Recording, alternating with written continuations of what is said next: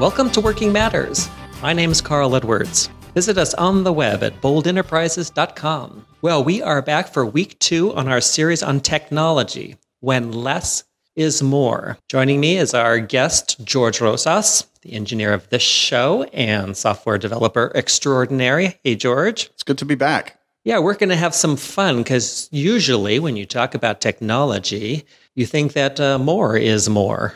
But we are suggesting that less is more. What we're doing with this series is trying to get in your shoes and what you and I are trying to do at work, at home, in our relationships. And from that starting point, decide what technology will serve us best. It's always fun to show off the new features of your brand new phone to your friends. And look, my phone does video recording and yours doesn't, right? Everybody loves that. That's one of the things that is so great about living in our times. There's so many new products coming out for us to choose from. I think it's a good point to think about what we're trying to do. How do these devices fit into our life? And are we trying to accommodate the devices rather than the other way around?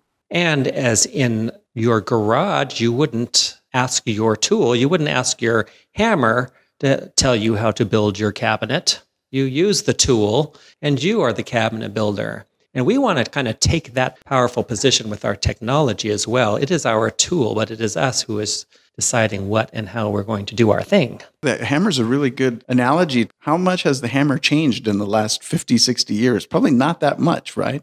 Fiberglass handle, maybe, instead of the wooden handle. There's a reason for that. The tool is very good at what it does. Let's think about that as we go shopping for that new camera or the new computer. Well, here in week 1, we're just looking at ourselves here and what we're trying to do. We got work to get done. And we're sitting down at our computer and we're going to get out a document, put together a report. And I swear, some of these tools that are available to us, let's start with the word processor as an example, have got so many features available at the one end of the spectrum.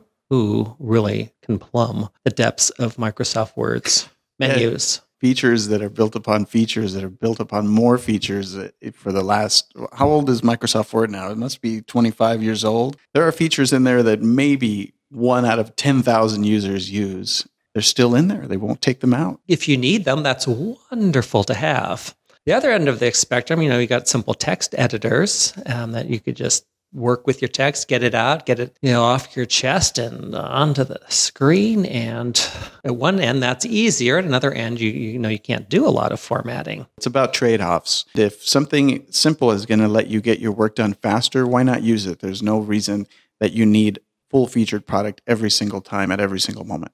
Exactly. We're not here to advocate for more features. We're not here to advocate for less. We're here to suggest that if you pause and think of what you're actually trying to get done, that will inform which tool will serve you the best. It would be great if you could build your own word processor, right? If you could contact Microsoft and say, I need mail merge, I need bold fonts, and I need simple graphing capabilities. That's all I need. It'd be great if they could deliver that to you, but they can't. George, that gives me an idea. I think we're going to be millionaires tomorrow.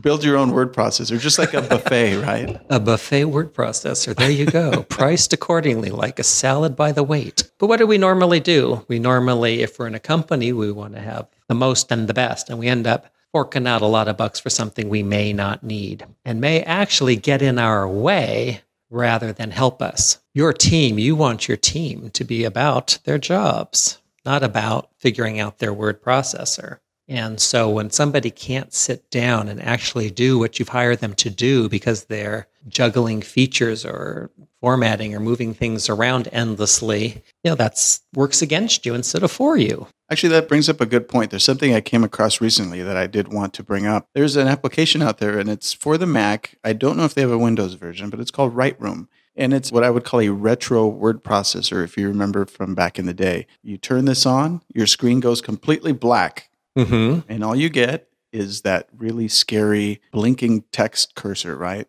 Because now you're alone in your thoughts. Don't have the mail notification going on under there. You don't have the growl notifications. All you have is a simple screen waiting for you to type in what you want to type in. And this is, of course, the extreme of what we're talking about. This is nothing but letters on a page. There's no formatting. Well, but that makes the point exactly, is if we're talking in terms of technology, then that would suggest that we want to have access to more, and we want access to more and more all at the same time. But when we're actually trying to get things done, more and more all at the same time can be quite distracting and quite problematic for actually being able to focus and get something done.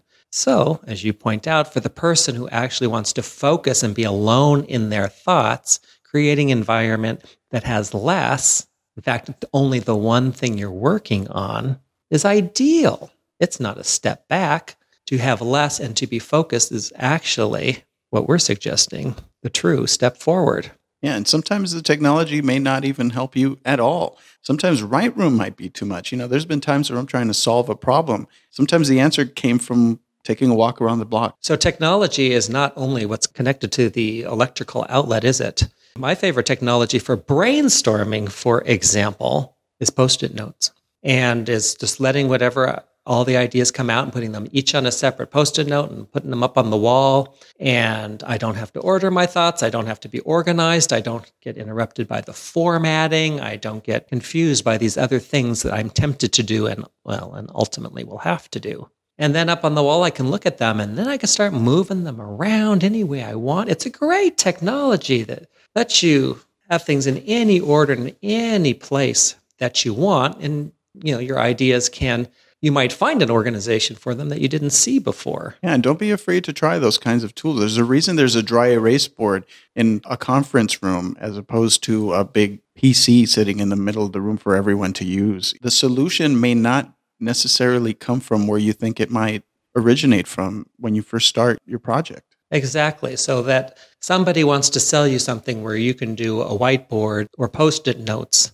on your computer instead of on a piece of paper, that may not serve you. It may just be a hindrance. So again, the fun of this series is the challenge that you just have to take away from it. And we really hope you have some fun with this, of sitting down and thinking, what do I really want to do here? My wife puts Post-it notes on her laptop. So I used to laugh at her, but now I think I'll apologize to her for putting Post-its all around the inside of her because laptop. It works for her. It works for her, exactly. Exactly. That's the thinking we want to do. We close with the question for you. What is it you're really trying to do? Are you trying to think creatively? Are you trying to write something out? Are you trying to organize your thoughts? Are you trying to calculate something? Are you trying to produce something that looks really nice? Whatever you're trying to do will inform what tool will help you do it. What you're not trying to do is just the most and the best and the fastest all of the time. Very well said, Carl. And this is definitely something I'm going to take away from this podcast. I really need to examine my needs before I start a project and then think about the tools that I'm going to use instead of the other way around, which is the way most of us tend to do things nowadays.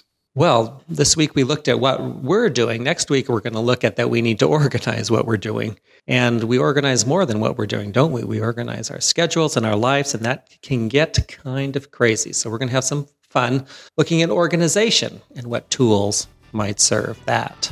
Come by the website, boldenterprises.com. Interact with the blog there. We'd love to hear from you. Until next week. This podcast is a Bold Enterprises production.